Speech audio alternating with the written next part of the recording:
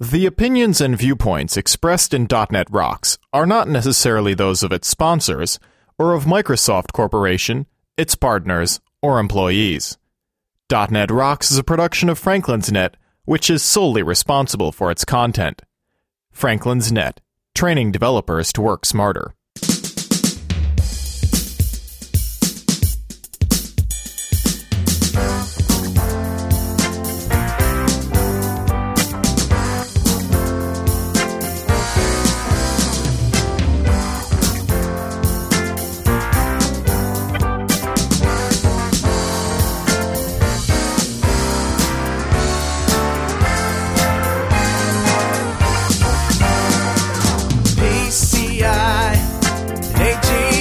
Hey, Rockheads. Quit pretending like you really got some sleep and listen up. It's time for another stellar episode of .NET Rocks, the internet audio talk show for .NET developers with Carl Franklin and Richard Campbell. This is Lawrence Ryan announcing show number 235 with guests David Barkol, Alessandro Gallo, and Rama Krishna Vavilala. Recorded live Tuesday, April 10th, 2007. .NET Rocks is brought to you by Franklin's Net, training developers to work smarter, and now bringing the ASP.NET Masterclass on-site to your development team. Online at www.franklins.net. And by Telerik, combining the best in Windows Forms and ASP.NET controls with first-class customer service. Online at www.telerik.com. Support is also provided by Data Dynamics, makers of ActiveReports.net, simple, powerful, and cost-effective reporting for Windows Forms and ASP.NET web applications. Online at www.datadynamics.com. And by Code Magazine, the leading independent magazine for .NET developers. Online at www.code-magazine.com. And now, the man who would like to remind everyone that it's Laundry Month, Carl Franklin.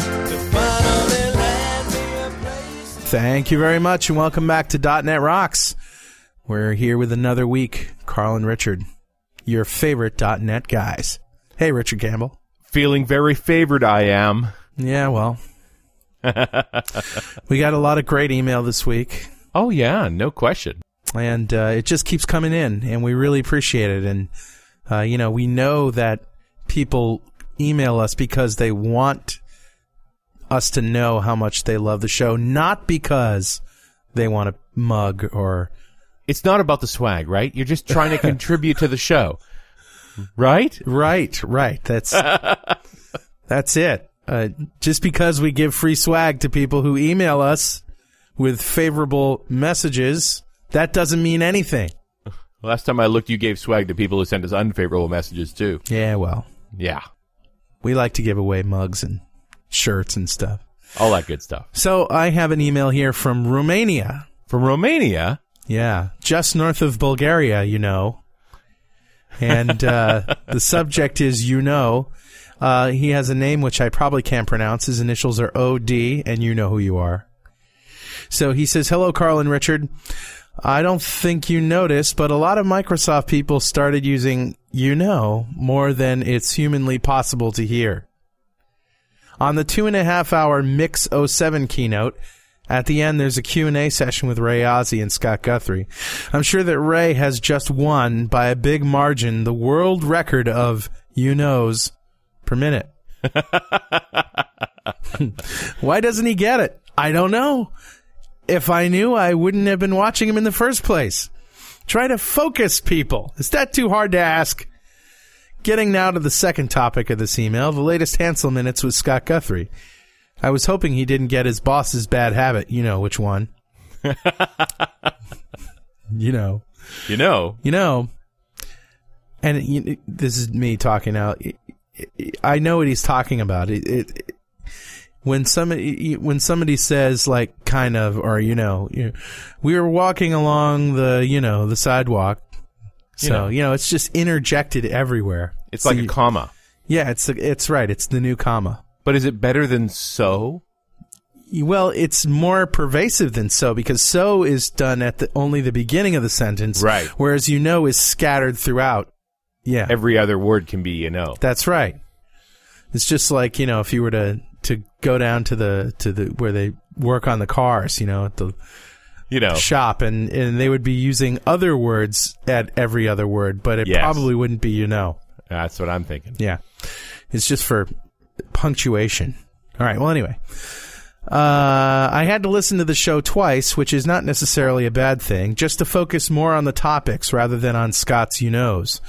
At one time, I started counting the you-know per minute density. Good for me that I decided it was too lame to consider after just a couple minutes into the game. You could have given us the numbers, though. Come on. I know, really. We can. Let's have a contest.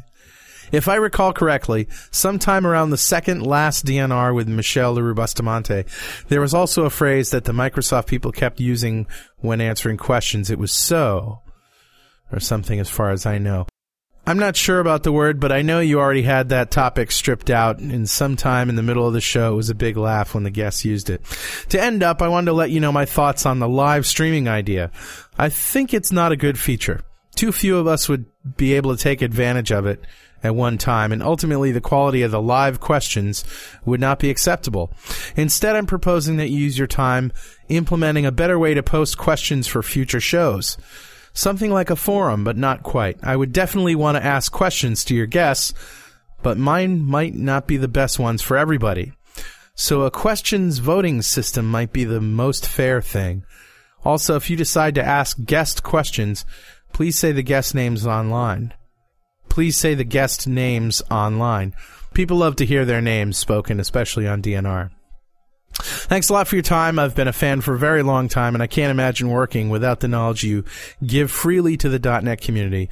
OD from Romania, Europe, just north of Bulgaria, He says, P.S., if... Now this is getting annoying. Yeah. If you decide to implement the question voting thing, maybe you build it in Silverlight, You're not even going to try his name, are you? Are you just stick with the initials OD? Ovidiu Diaconescu. I think that's pretty close, but... Diaconescu. He can hopefully Ovidio will email us back and tell us if we got it right. Yeah. I have a Romanian friend. Maybe I'll ask him for phonetic spelling. Oh, well. And that's a good thing to do, unless you're John Smith. If you want us to get your name right, you can give us the phonetic spelling for it, and we'll get it right. I promise. Exactly. All right, Richard, you have a more... Well, let's talk a little bit about the live show versus the forum thing. Yeah. I've sort of debated whether we want forums for each show, just to have people have a place to ask questions after the show as well as before. Well, we actually do have a place for people to ask questions, and it's at my blog, intellectualhedonism.com. We not only put out a feed that includes the enclosure, but we have an announcement feed for each show, and that's just a blog post. So comments are freely welcome. And if you look on the .NET Rocks webpage, you'll see the next 5 shows coming. Right. If you've got a question for any of those guests, feel free to fire us an email. Sure. And we'll happily ask it. Yeah, absolutely. Chances, even if the topic that we're on that show isn't what you had in mind, it doesn't matter. We can always throw a few curveballs once in a while. What's the email address? Email address is .netrocks@franklins.net. All right, I got a short email for you. Okay. This is from Philip, and it's about code camps in Oz. And you might recall last week we were talking about whether or not there were code camps in Oz. All right. Well, Australia is what you mean. Yeah, in Australia. And he says, Hi, Carl and Richard. I'll skip the part about how great your show is and what a brilliant job you two are doing. The title of your show says it all. It rocks. Anyway, nice? I just finished listening to show 233 with Brad Abrams, and I just can't wait to start playing around with Silverlight. That is, if I'll ever find time for it. I finished listening to one show, and I see there is a new one waiting for me. That is on top of DNR TV, Hansel Minutes, and now Run As Radio. What are you guys doing to me? I travel an hour to work and back each day, and this time is now completely taken up by listening to your shows. There's also Polymorphic Podcasts from Craig Shoemaker and Sequel Down Under from Greg Lowe, etc. Just kidding. Watch the you-knows. Yeah. In show 223, you mentioned code camps and asked if there is one in Australia. Well, there is. Just browse over to codecampoz.com to see the details. Is that O-Z he spelled it? O-Z for Oz, yes. And I went over there, and lo and behold, it's true. There was a code camp at the beginning of April. It goes on to say there are two brilliant guys behind this, Mitch Denny and Greg Lowe, both from Redify. Yeah, we know them. Yeah, of course we know them. Sure. Greg Lowe's an RD. Right. There is also sequel-specific code camp called the Sequel Down Under Code Camp. Cheers, Philip. Thanks very much, Philip. And I'm going to bug Greg about not telling us about his code camp in advance so we could let everybody know on DNR. And speaking of code camps, we've got 3 code camps coming up here on the weekend of May 19th across the United States. The first one is the West Michigan Day of .NET. And you can read about that at shrinkster.com/N1H. And by the way, Richard, on previous shows we had mentioned that it was at NIH. Oh, yes. That was a typo, actually, on our part. And if you go to shrinkster.com, NIH, you get LASIK at home. Yeah, the home LASIK surgery kit. Because you should always be firing lasers into your eyes at home. And no, we did not do that on purpose. That happened to be a toy that you reviewed on Mondays. Yes, it was. So anyway, we have 2 other code camps on May 19th. Yeah, the next one is the Philly.net Code Camp, and that's at shrinkster.com/OI7. And the Front Range Code Camp in Denver, Colorado, also May 19th at shrinkster.com/OQO. And finally, on the weekend of June 23rd, there is the Raleigh Code Camp at shrinkster.com/017. And of course, we got some conferences coming up here. DevTeach is coming right up. It's probably still some spaces available, I'm sure, at devteach.com. It's going to be in Montreal, Quebec. That's right, May 14th to 18th, and we'll both be there. And we're going to be somewhere else very soon, aren't we, Richard? The other place would be TechEd US in That's Orlando, right. June 4th to 8th. Happiest place on earth. That's what they tell me. Yeah, and we're going to be all over that show. In fact, we know now that we have a stage in the vendor area, right? Right across the hall from the partner zone. We'll have this stage, which is all about virtual tech ed. There'll be a bunch of different podcasts being recorded, and we're going to be doing a number of other events there. Stay tuned to this channel to find out more about those events. Right, because we're just in the process of nailing them down right now. But if we had our druthers, we'd want to do a speaker idol contest where you could take a chance on becoming a speaker at Tech Ed. Right. You know, kind of like American Idol style. Something we did in Europe last year. And it went over really well. And we also want to do the 64-bit question quiz show where you can win all kinds of great prizes just for answering questions about .NET and about .NET Rocks. So study up. All right. And we also want to mention the New York tour for Infusion. Infusion is looking for some really, really brilliant .NET developers to come to New York City for a year and work in an exciting field and live rent-free in Manhattan for a year. If you're interested, shrinkster.com/KH6. And there's also a gig in Washington, D.C. for ASP.NET Gurus.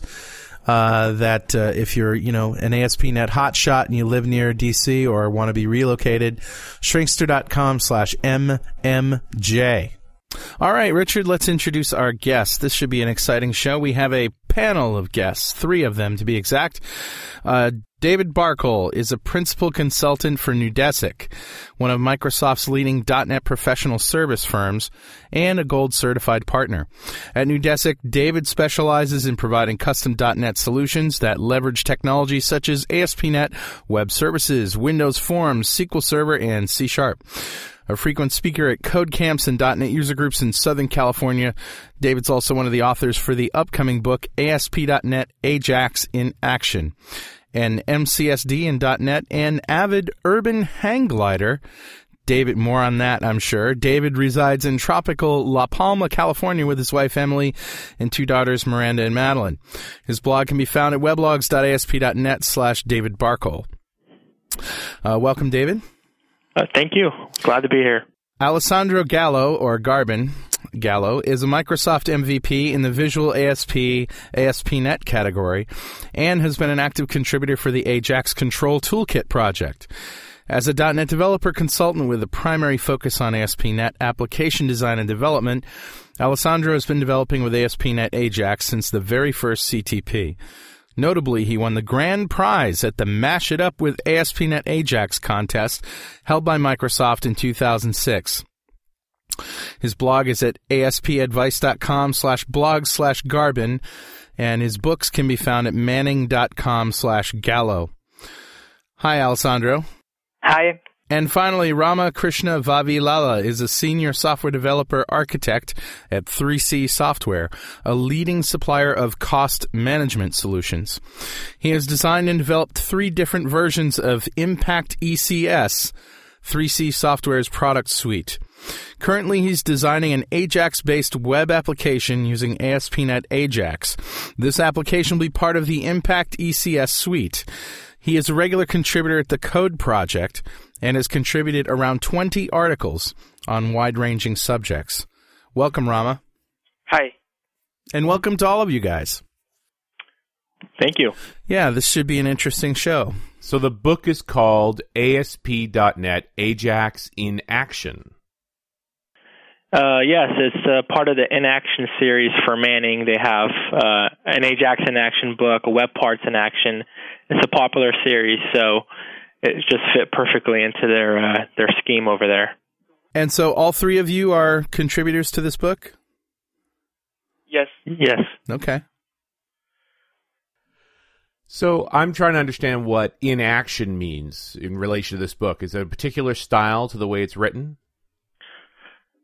It's a little more, it reads thoroughly from chapter to chapter. It's not just a reference. And in action also means that the references or the examples are rich.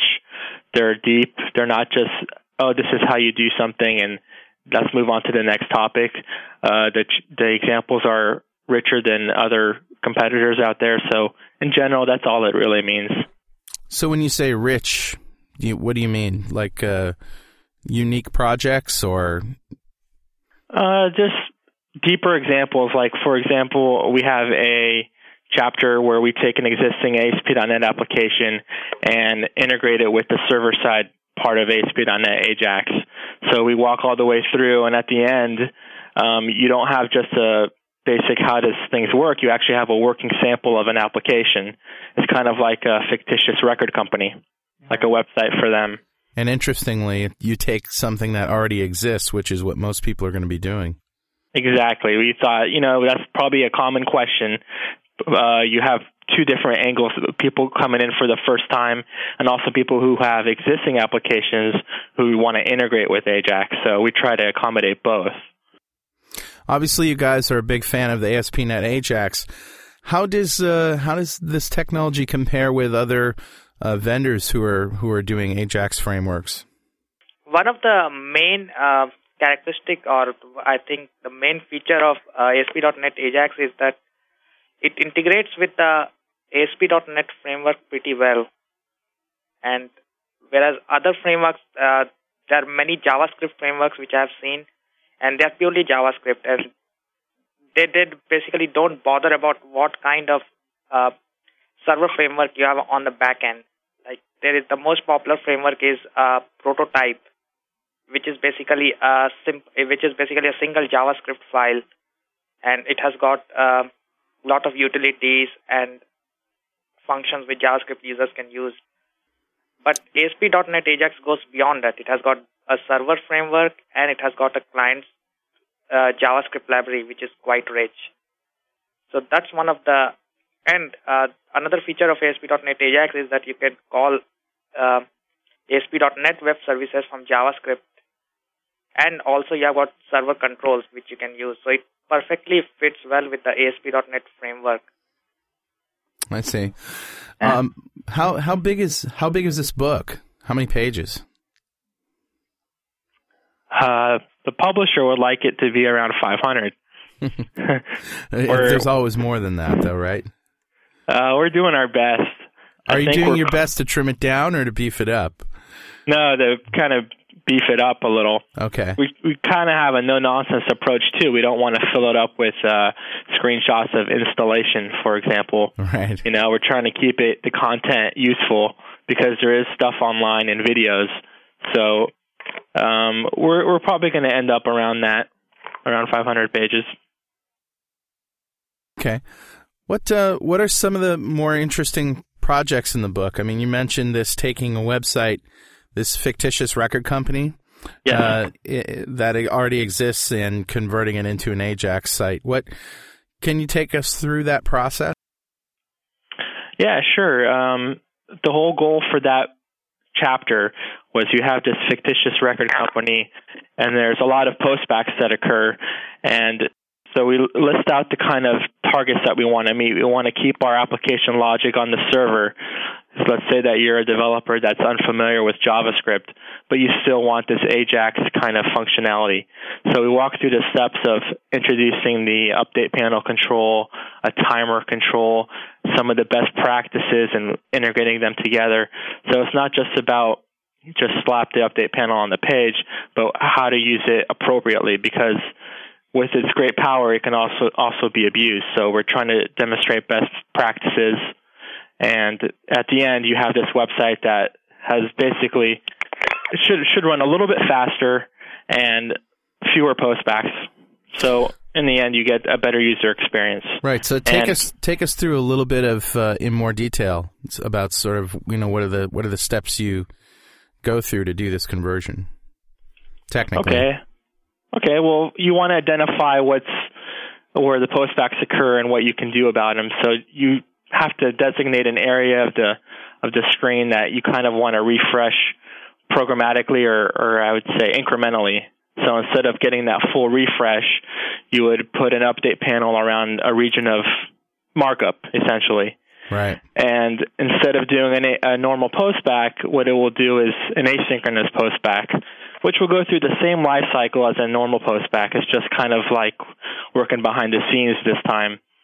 And the difference now is that the markup only for that region of the page will be downloaded from the server, and the page will be updated incrementally. So it's a little smoother transition.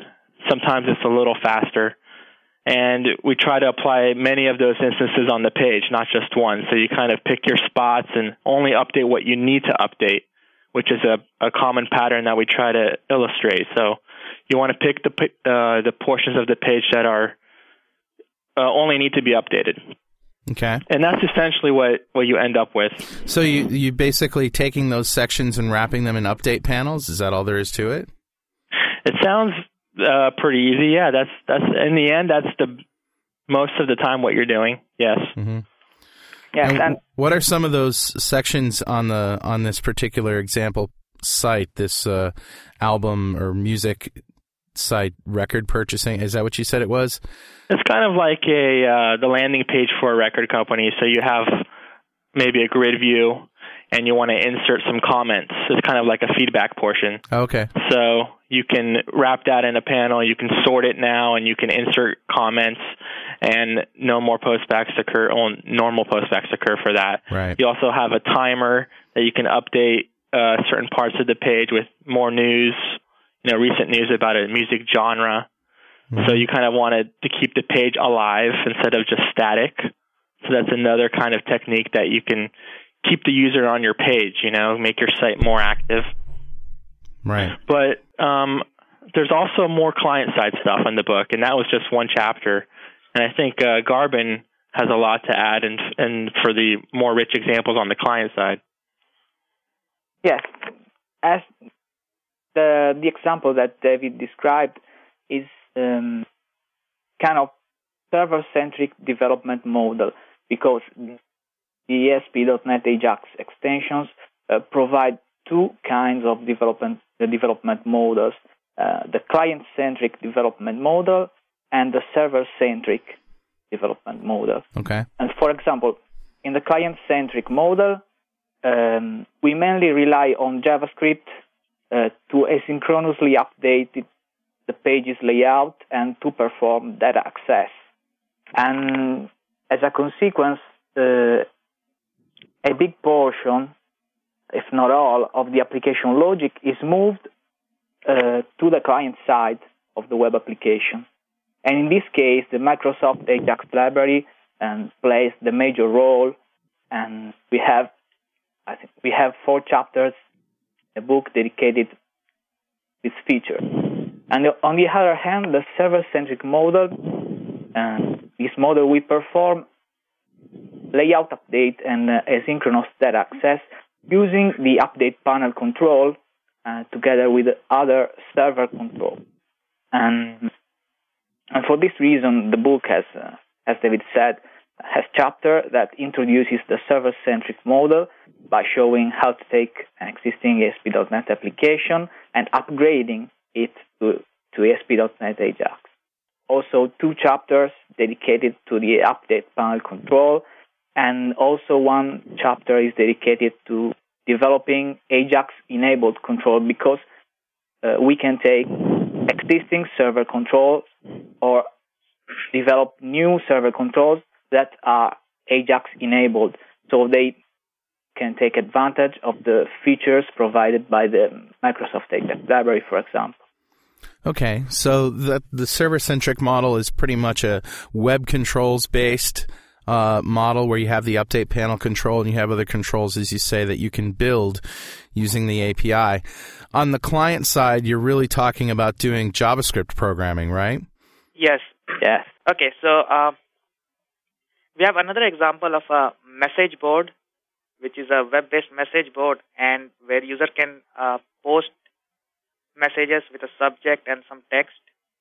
It illustrates a lot of other features which are typically found in an AJAX application, like auto-saving. So as soon as the user types, whatever he types is auto-saved on a server, so that if he closes the browser and comes back, the message text which he worked on previously is still available to him. Now, is that a client-side feature? It's a client-side as well as a server-side features. On the client side, it's purely done using JavaScript, and on the server side, we are using ASP.NET profiles. And Okay. ASP.NET AJAX has a web service interface to the profile feature of ASP.NET, which comes pretty handy in implementing all these features. Okay, so in the client side, you're calling a web service to do the persistence, and that's pretty much how you're going to interact with the server from JavaScript, right? Through web services? Yeah, that's right. The web services will be the most common way to interact with the server. But this interaction, Rama, is all in the background, right? The page isn't redrawing. The user can still mess around with the page or be typing something while those profile updates are taking place? Yeah, that's right. The user may continue to type, and everything is saved on the background. And the other thing which that application demonstrates is auto refresh of messages. So normally, when you are let's say you are in a web forum or somewhere, if you want to see the new messages, you will click on the refresh button, or the page may have a meta tag which may refresh at every now and then. But the problem with that approach is that the entire page is downloaded every now and then. So even if some messages are old, they still get downloaded. Sure. But with AJAX approach, you can download only the new messages or the new things which have been posted. So which will dramatically reduce the bandwidth requirement on the server, because you are not downloading a lot of data. You are downloading only the required data. So you must have some kind of indicator to say, I have up to message 15. Give me everything after that? Yeah, give me after. Each message has a timestamp associated with it. So give me a message after this timestamp. I get it. And does that just can you just be sitting on a page and somebody will enter a new message and boom, it just shows up? Is that how it works? It's like a push almost? Or is it polling on a timer? Yeah, it's not possible to implement a purely push-based mechanism using HTTP, right? So, yeah, there are certain ways, but which involve using persistent connections, but we are not doing that. We are using a timer-based refresh solution. Right. But the main thing is, because it's in the background, it's not interfering with the user, so it's not a horrible poll. That's right.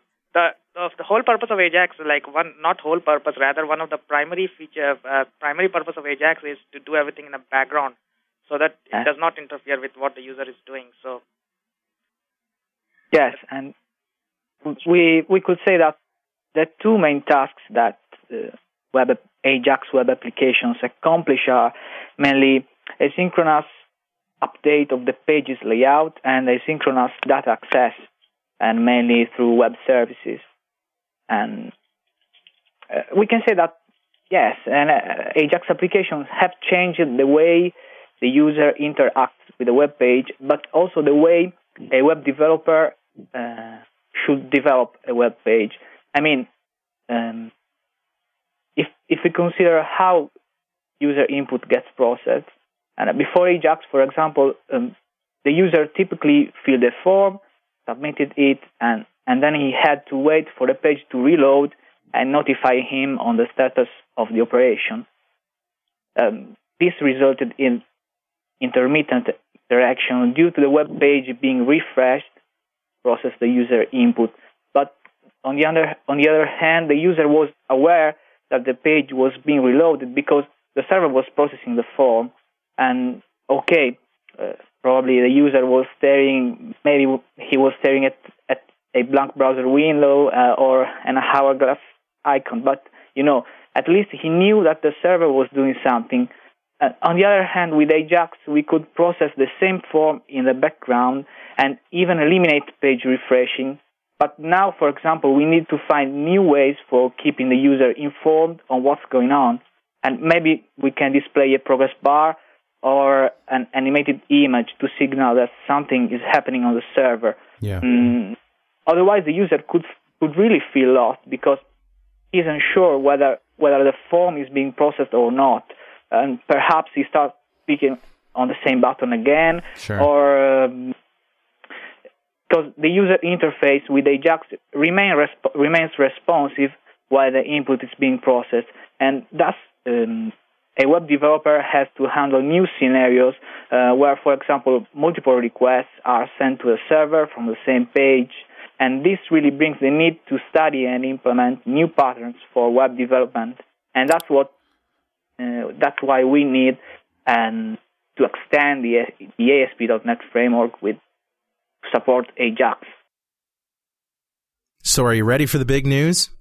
Telerik is taking the wraps off 4 new product updates. RAD controls for ASP.NET, RAD controls for WinForms, the first official version of the Telerik reporting tool, and a brand new suite codenamed RAD Controls Prometheus. And you guys think I don't sleep. Telerik's tools have always been great, but I think this time they've outdone themselves. Well, here are the details. Prometheus is built on top of Microsoft ASP.NET AJAX, and it'll become the successor of RAD controls for ASP.NET.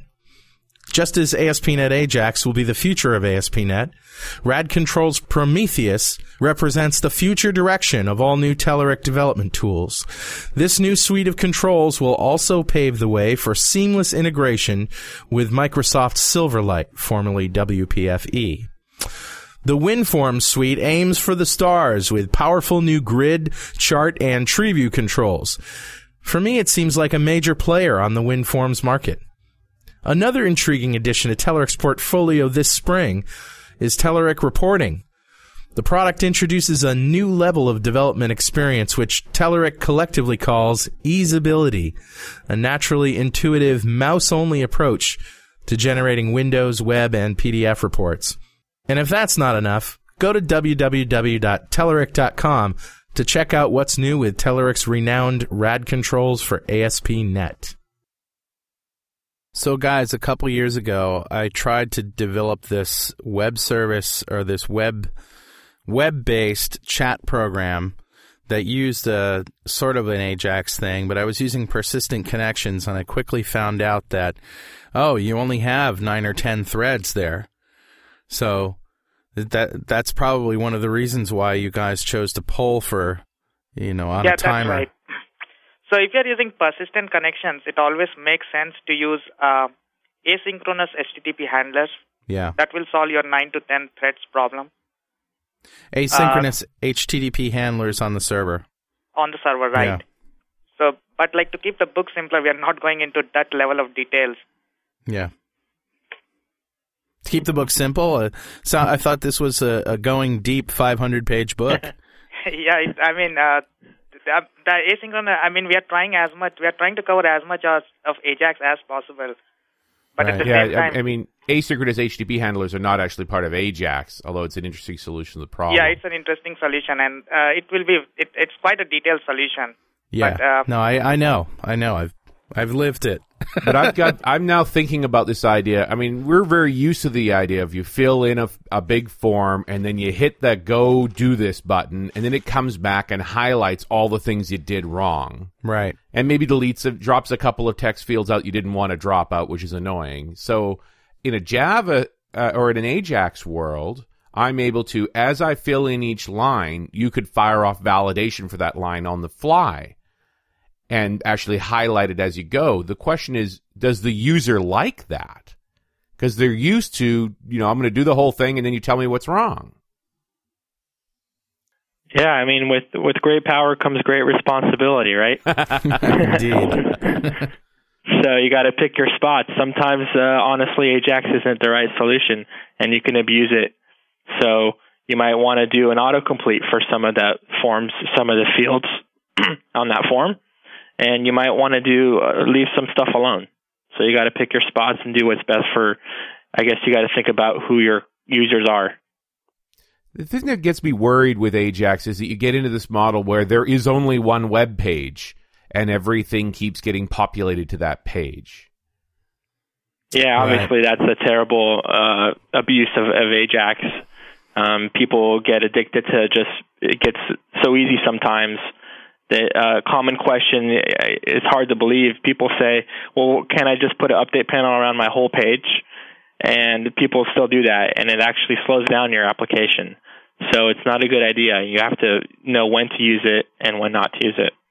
So if you're going to use an update panel, it's for only a fraction of the page. If you want the whole page, make it a new page. Exactly, or break it out, or think of what you're really trying to accomplish. Let's talk about XML script for a minute. What is that? Garvin? Oh, yes. Well, XML script is, actually, it's not a feature included in the ASP.NET AJAX extensions 1.0, but it's included in a separate package, and that's called the Features CTP. CTP means Community Technical Preview. Okay. So it's not shipping yet? No, it's unsupported code that didn't fit into the 1.0 release, but it's supposed to be included in the next releases of the framework. Oh, okay. I see. But we decided to cover some of the features in the book because some of them are really interesting, like XML script, for example, which is a declarative language for instantiating client objects and specifically client components. I mean, you can think of it as a way to write JavaScript code declaratively. And just like we do with an ASP.NET page, we declare the controls that should be on the page, like text boxes or drop-down lists, so on. And in the same manner, we can declare client objects that should be on the page using XML script. So it sounds like a cross between HTML and XAML, almost. Yes, exactly. I was headed the same way. I was thinking, wow, this looks like the bridge to XAML, essentially. I think a lot of developers think it's elegant to do more declarative code. The issue right now is, like Garvin said, it's unsupported. It's in the Futures CTP, and you don't have IntelliSense for that, which is hard to... I mean, we've all been spoiled by IntelliSense. So in Orcus, we'll have more support for that, especially the XML script and the next version of the framework, of course. Yes, and another problem with XML script is that it's not that easy to debug it. And so, I mean, JavaScript code and client code in general is still difficult to debug, and so XML script doesn't make things easier on the debugging point of view. But on the other hand, it can simplify the life of who doesn't feel very comfortable with JavaScript. I mean, it has all the advantages of a declarative language, plus can hide some of the JavaScript code to the web developer. I mean, for example, we have the possibility to encapsulate a portion of JavaScript code into what's called an action, and then we can use declarative code to execute this action, and so execute the portion of JavaScript code without actually writing it. So we can reuse the same code across applications and execute it declaratively. And that's a big advantage for developers who want to use JavaScript code but don't feel very comfortable with it. I'm still trying to get my head around how this is different than a JS file referenced in a web page. Basically, you declare a script tag with a custom type of text/XML script, and you then embed the XML script code in the page. And then the browser parses the markup code, but the AJAX runtime is able to separate the XML script blocks from the other markup code.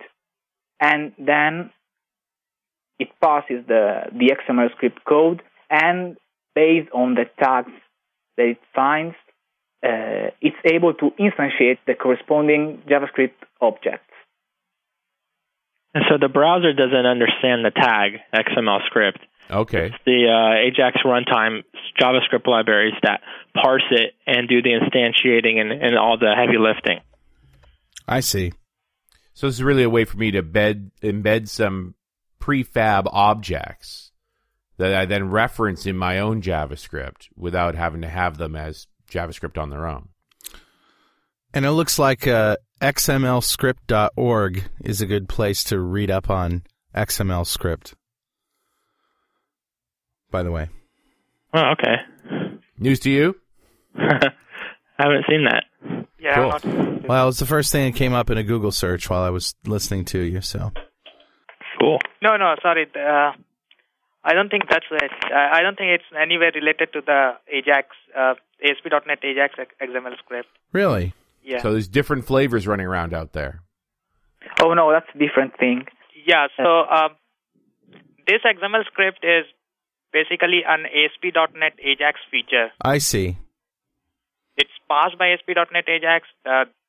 The syntax, the XML schema used is given by the ASP.NET AJAX. Right. It's no way a general thing. All right, so that's fortuitous that came up then. Yeah, that's an interesting little tidbit. This seems like a very formative area, but it's really something I haven't heard a lot about in the terms of ASP.NET AJAX. A couple of points I want to jump back to. One was debugging, because in my experience, debugging JavaScript has always been horrible. What is the AJAX library that Microsoft's produced made to help make that less painful? Well, I think debugging is more of a feature of the IDE rather than the framework itself.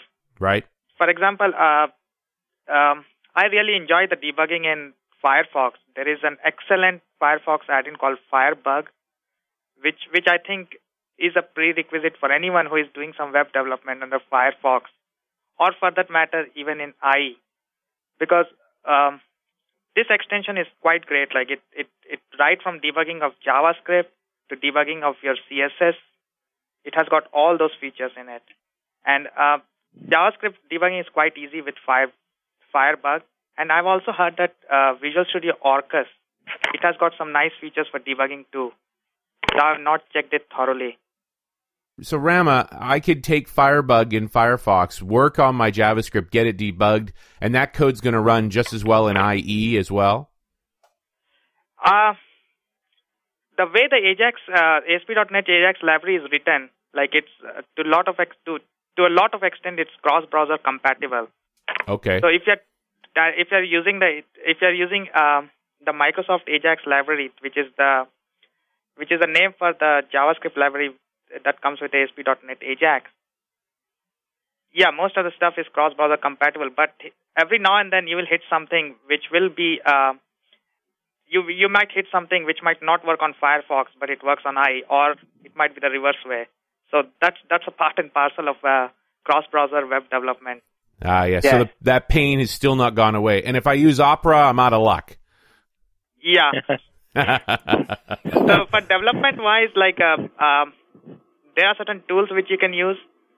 So for HTTP development, for HTTP debugging, there's an excellent tool called Fiddler, which works with IE as well as Firefox. Oh, yeah. Scott Hanselman's a big endorser of Fiddler, too. And there's an IE web development toolbar, which is also a must for any serious web development, which is also pretty good. Like, it has got a lot of features of Firebug, except the JavaScript debugging. And as far as JavaScript debugging is concerned, you have to rely on the IDE so far. You have to rely on Visual Studio, and hopefully we'll see a lot of improvements in the next version of Visual Studio. It's a ringing endorsement of how good debugging is in the current version of Studio. Yes, that's correct. You know what also is kind of cool is that they released a server-side code with the symbols, so you could actually step through that code as well. Oh, interesting. Wow, that's cool. Which is pretty nice. Yeah, that is a nice feature. That IE debugging toolbar, where do I get that? It's on the Microsoft download site. You have to search for IE developer toolbar. Okay. But it is a Microsoft toolbar, so we can go get it there. Yeah, it's a Microsoft toolbar. It's still in beta, though. It's now the latest version is beta 3. It's nice to be able to see the divisions of where your tables are, for example. I like that. It's a very good tool. Well, I think this is useful stuff. If I'm going to do this work, I need this IE debugging bar. I need Firebug to test against Firefox. Do you find it a normal thing you got to make sure both those browsers work?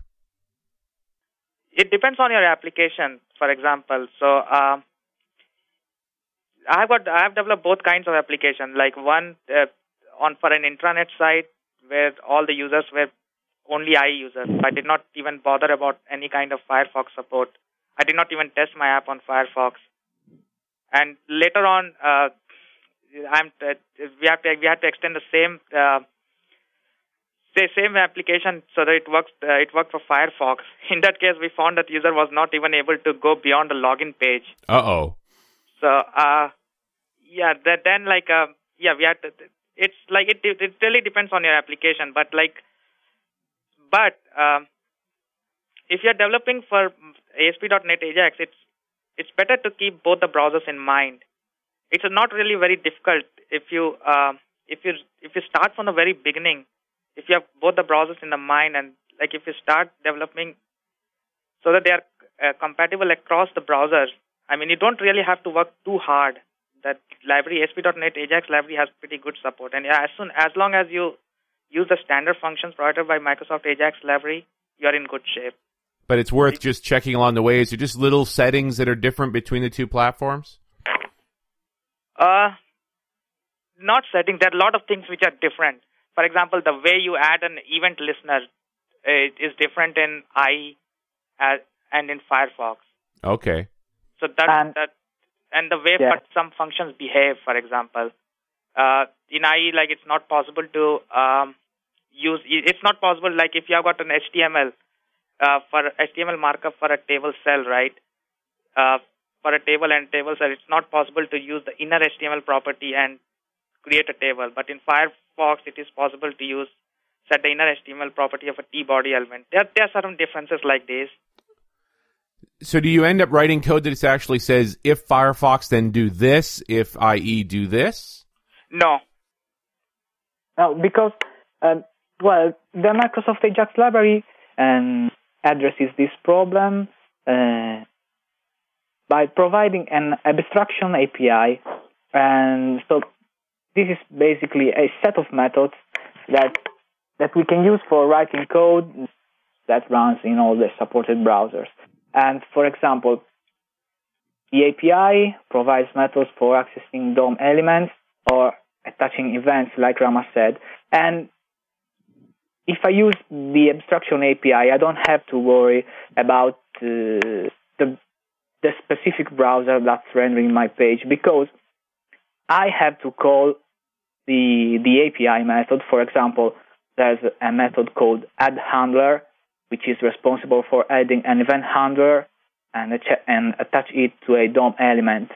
But under the hood, the API takes care of choosing the right function based on the implementation of the DOM in the browsers that's rendering the page. So it's the library that performs the browser detection, and I have only to call the API method. So, for example, for Internet Explorer, like if you want to attach a on-click event handler to an element, you'll say element.attach event on-click, comma, you'll provide a JavaScript function name.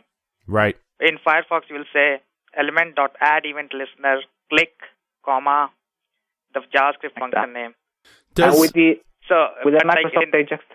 Yeah, if you're using a Microsoft AJAX library, then you'll say $add handler element, comma, the $add handler element, comma, click, comma, the function name. And then it'll write the right one. Yeah, $add handler will automatically select the right one.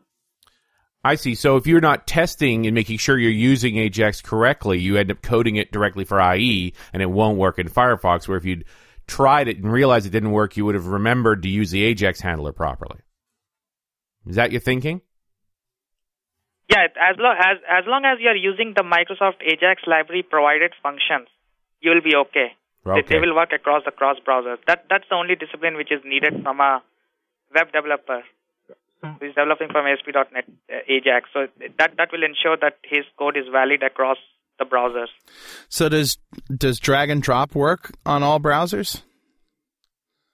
If you use the ASP.NET AJAX drag and drop, it works across the browsers too. Now, what are we talking about when you say drag and drop? Dropping a file onto a browser? Oh, no, I'm talking about like drag and drop, which you see in typical pages like live.com, the start page for live.com or google.com. So we're basically talking about dragging and dropping DOM elements. Oh, I see. Yeah. And for example, in the book, we describe the drag and drop engine provided by the Microsoft AJAX library, and also present an example of a shopping cart with drag and drop support. So I can choose an article from a catalog and drop it over the shopping cart, and it automatically gets added to the user's shopping cart. So you devote a whole chapter to that, it looks like. Is that pretty complex? No, actually, it's not complex, because, for example, the drag and drop engine is implemented in a way similar to drag and drop in Windows. So we have similar interfaces and with similar purposes. It's not complex, but it requires a bit of work to add drag and drop support to a web page. But with the Microsoft AJAX library, we can do it in an easier way. You know, .NET Rocks would not even be possible today if it weren't for the great support of our first sponsor, Data Dynamics. And their product is the one that we really love, Active Reports for .NET. It's easy to use. It's powerful. You just create the reports, you put them right in your assemblies, and you ship them with your code. They have HTML and PDF support. They've got an excellent access upsizing wizard so that you can get your access reports into Active Reports for .NET. Works for Windows Forms, works with ASP.NET. It's easy, and it just works. And best of all, it won't break the bank. And that's what we love about Data Dynamics. Data Dynamics has got a lot of other great tools, too, and you should check them out. Please check them out at datadynamics.com. What about web controls? You touched on this earlier. Building web controls that have AJAX built into them. Is this going to be, you think a lot of people are going to do this, or are they just going to go out and purchase third-party controls like Telerix controls that do all that stuff already? Well, actually, people are using very much the AJAX control toolkit, which is a repository of AJAX-enabled controls. So we are talking about web controls with AJAX support.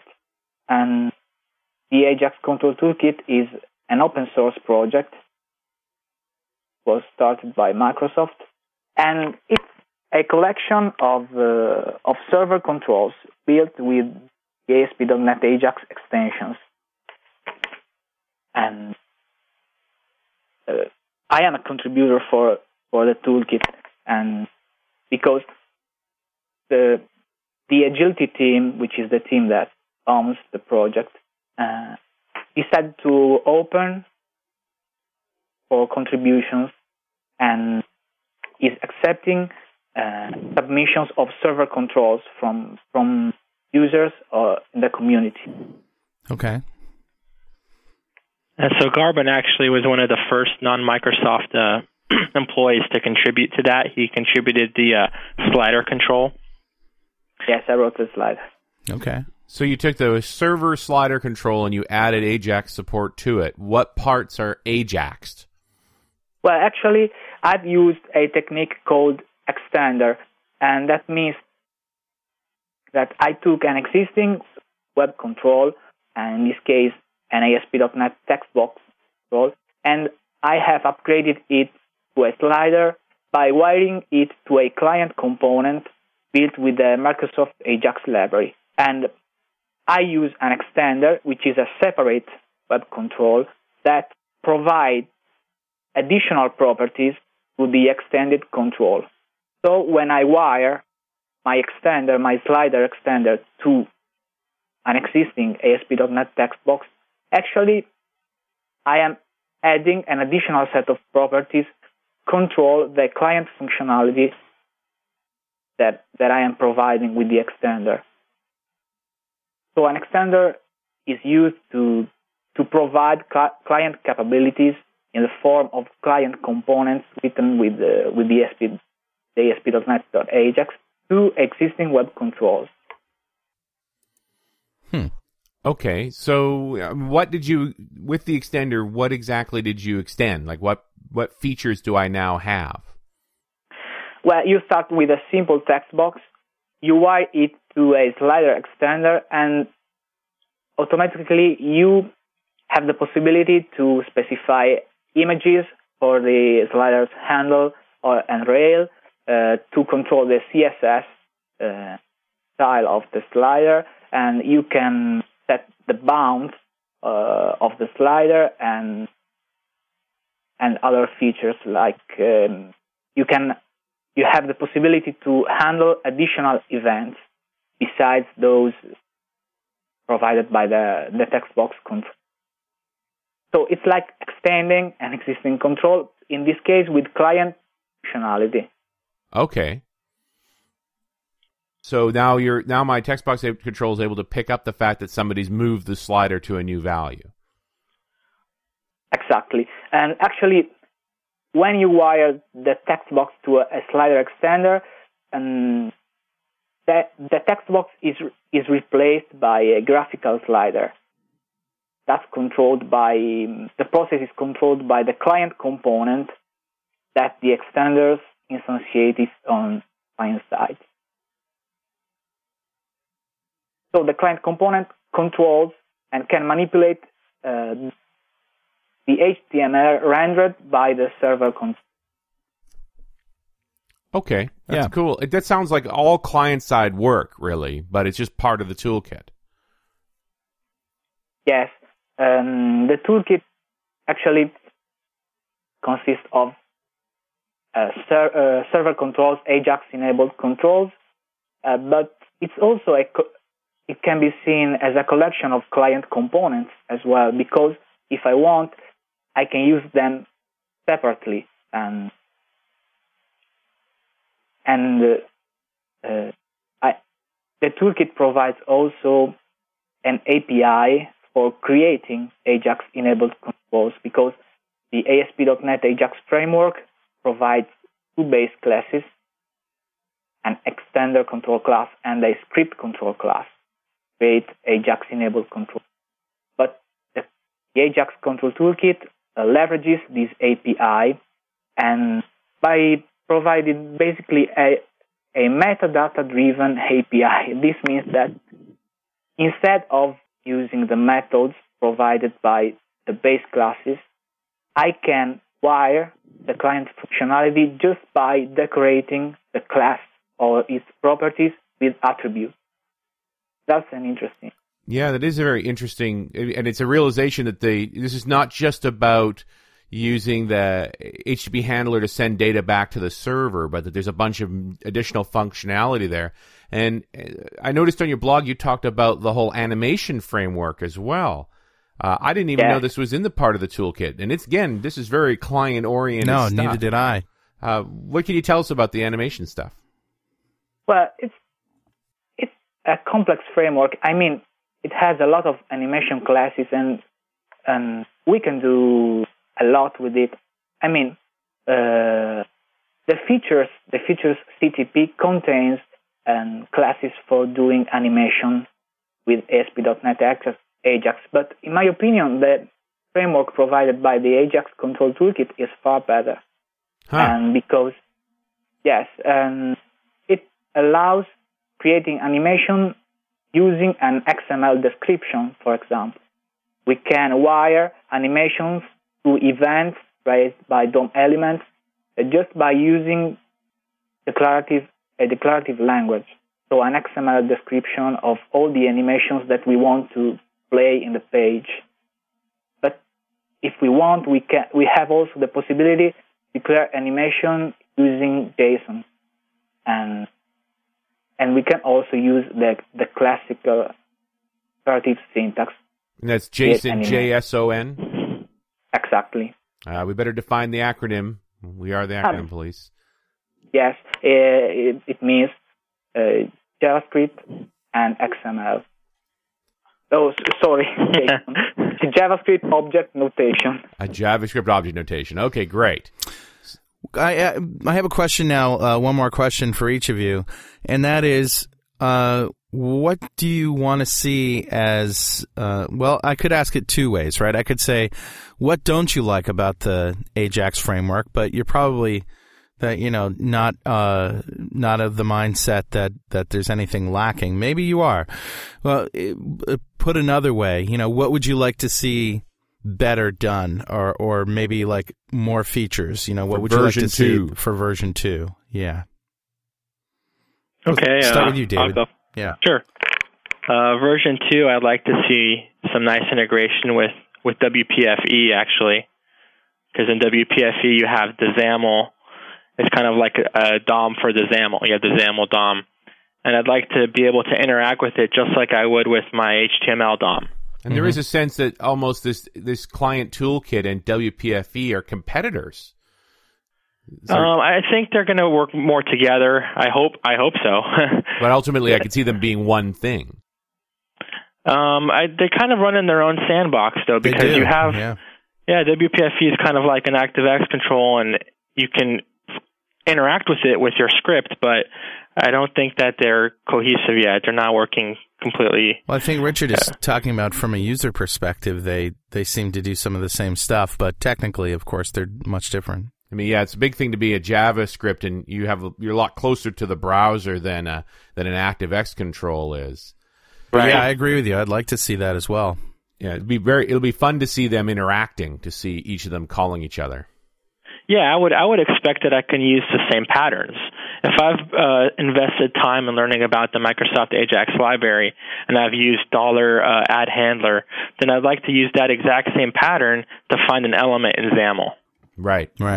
That would be nice. How about you, Garben? Well, I'd like to see some of the features that are currently CTP material moved. the core framework. And, for example, XML script is an interesting feature, in my opinion. And also, maybe bindings are also an interesting feature that I'd like to see. Bindings as in data binding? Yes, it's more like a way to synchronize the value of properties and using an object called binding that take care of keeping the values synchronized. Bindings are used, for example, in XML script to perform interesting tasks, and they allow to write less code because, for example, I don't need to handle an event anymore in order to update the value of a property, for example. But I can do it. Binding data to a text box and just saying, I want you to auto-update this would get rid of all that timing code and web service call and so forth that would just do the work for you to keep that up to date. Yeah. Yes. For example, I could create a binding between a text box and the result of a web service. Sure. For example, and so that the result, say, the web service returns a string, I can automatically display the string in the text box without having to attach an handler for the completed event of the object that wraps the web service, and then setting the text in the text box. And all this job is performed automatically by the binding. Okay, Rama, how about you? What would you like to see in the next version? Okay, so in the next version, it's not really much of an ASP.NET AJAX feature, but like what I want from Microsoft is that they should use the JavaScript. I mean, grid view and the tree view control. They use JavaScript, which is proprietary to it. I mean, it's not very well documented. I want those controls to use the Microsoft AJAX library, and I want a good client-side object model available to access these controls too. Now, one of the problems with ASP.NET, in my opinion, was that there was no client-side API at all documented. You had to figure out everything by a view source or by reverse engineering or whatever ways you want. And the other issue was that, like, if you're using any third-party controls, like, for example, if you're using Infragistics control. Now, Infragistics has its own client-side library, which is quite big. Right. Support multiple browsers, cross-browser, and all those features, right? Now, if you're using Microsoft AJAX has got its own library too.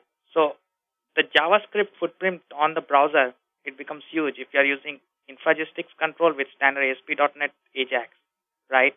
I would like all the other third-party controls to use ASP.NET AJAX, the Microsoft AJAX library for the client side too.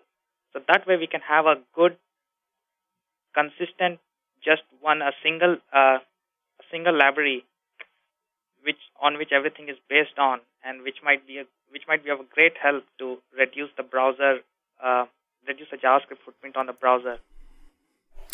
And finally, guys, what's the ship date for the book in total, if you don't mind me asking? Our target is July. I think the site says differently. Okay. We have to talk to our publisher. We're very close to complete. We're in the phase where we're editing, and we haven't gone through the edit process yet. But one thing that's really nice, actually, is that we have this program called MEEP. Stands for Manning Early Access Program, where you can get the chapters early, unedited, of course. But this week we'll be releasing almost the whole book, a good chunk of it.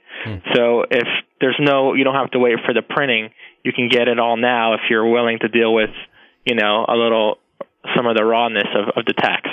Cool. So that's kind of a nice feature that our publisher has. We're pretty happy about that. Is there a DRM thing, for that?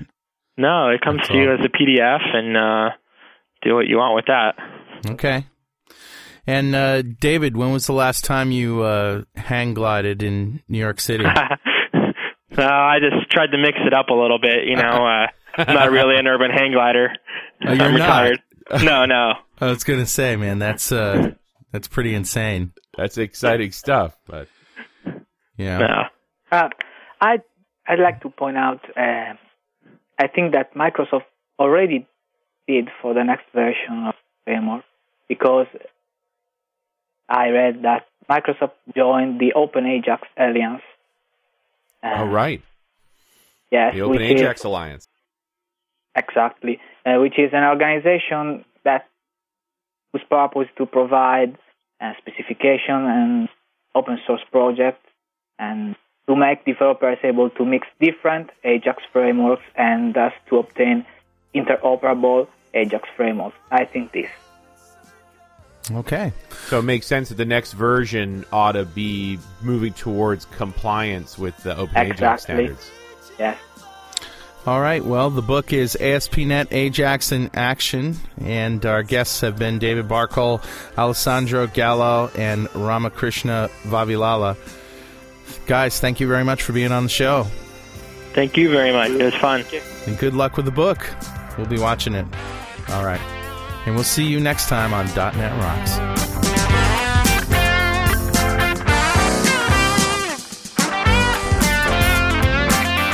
.NET Rocks is recorded and produced by PWOP Productions, providing professional audio, audio mastering, video, post-production, and podcasting services. Online at www.pwop.com. .NET Rocks is a production of Franklin's Net, training developers to work smarter and offering custom on-site classes in Microsoft development technology with expert developers. Online at www.franklins.net. For more .NET Rocks episodes and to subscribe to the podcast feeds, go to our website at www.dotnetrocks.com. Got a transmitter banned by the FCC. Yes, I'm a